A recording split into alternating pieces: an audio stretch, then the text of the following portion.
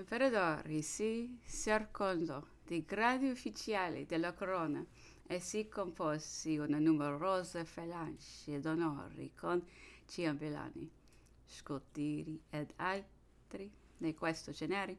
Egli li presi cose fra le persone che erano usciti dal seno della rivoluzione, come fra le antiche famiglie che erano stati spodestate dalla rivoluzione. Le prime si consideravano come solo un terreno di buona conquista, le altre sopra un campo da cui erano stati ingiustamente rimossi e che credevano di riconquistare.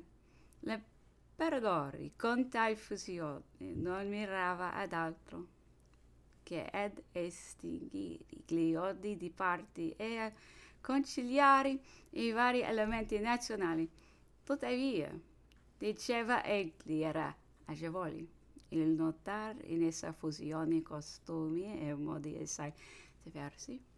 Gli antichi mettevano più di sollecitudini e di garbo nel disimpegno dei loro uffici. Madama de Montmorency s'era visi precipitata per alleggerire il cazzone dell'imperatrice. Una dama novella avrebbe provato in quell'atto non so quale ripugnanza. Questa avrebbe temuto di essere presa per una cameriera.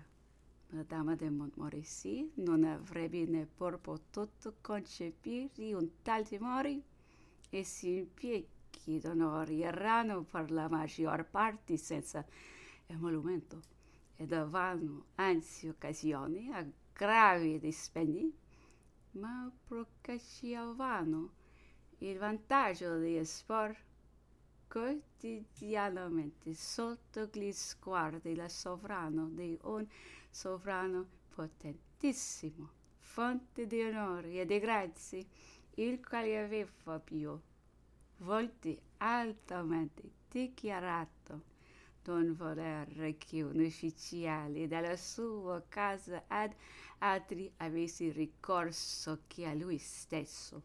All'epoca del matrimonio dell'imperatrice, l'imperatore fece una copiosa incetta di ciambellani nei più elevati ordini dell'antica aristocrazia, e ciò per mostrare all'Europa che non esistevano più divisioni in Francia e per circondare l'augusta sua sposa dei nomi che le avrebbero potuto essere per avventure familiari. L'imperatore stette forse se non dovessi scegliere in quella classe la dama d'onore.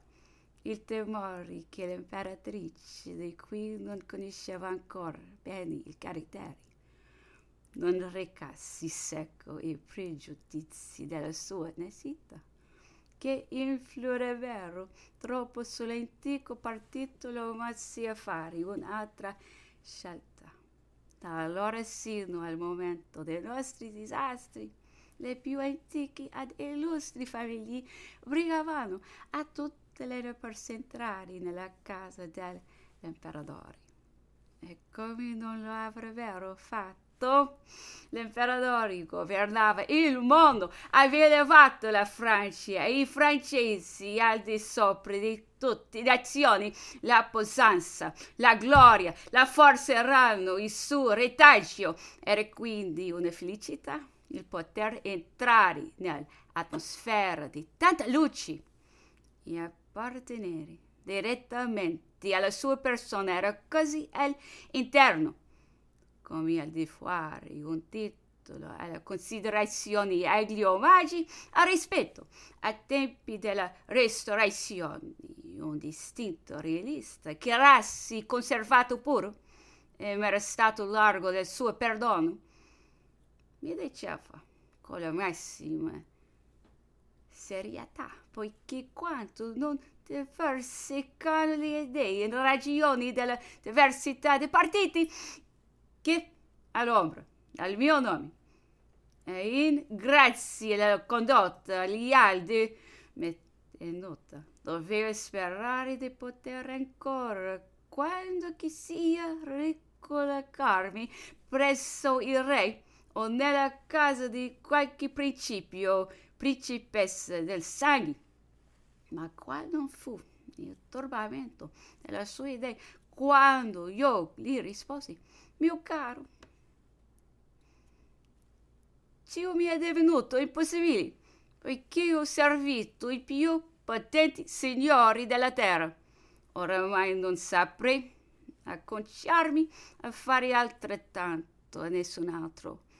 Quaggio, sappiate che quantunque volte noi andavamo a recare lontano gli ordini imperiali nelle corti straniere, portando la sua insegna, noi ci consideravamo ed eravamo ovunque considerati non da meno dei principi.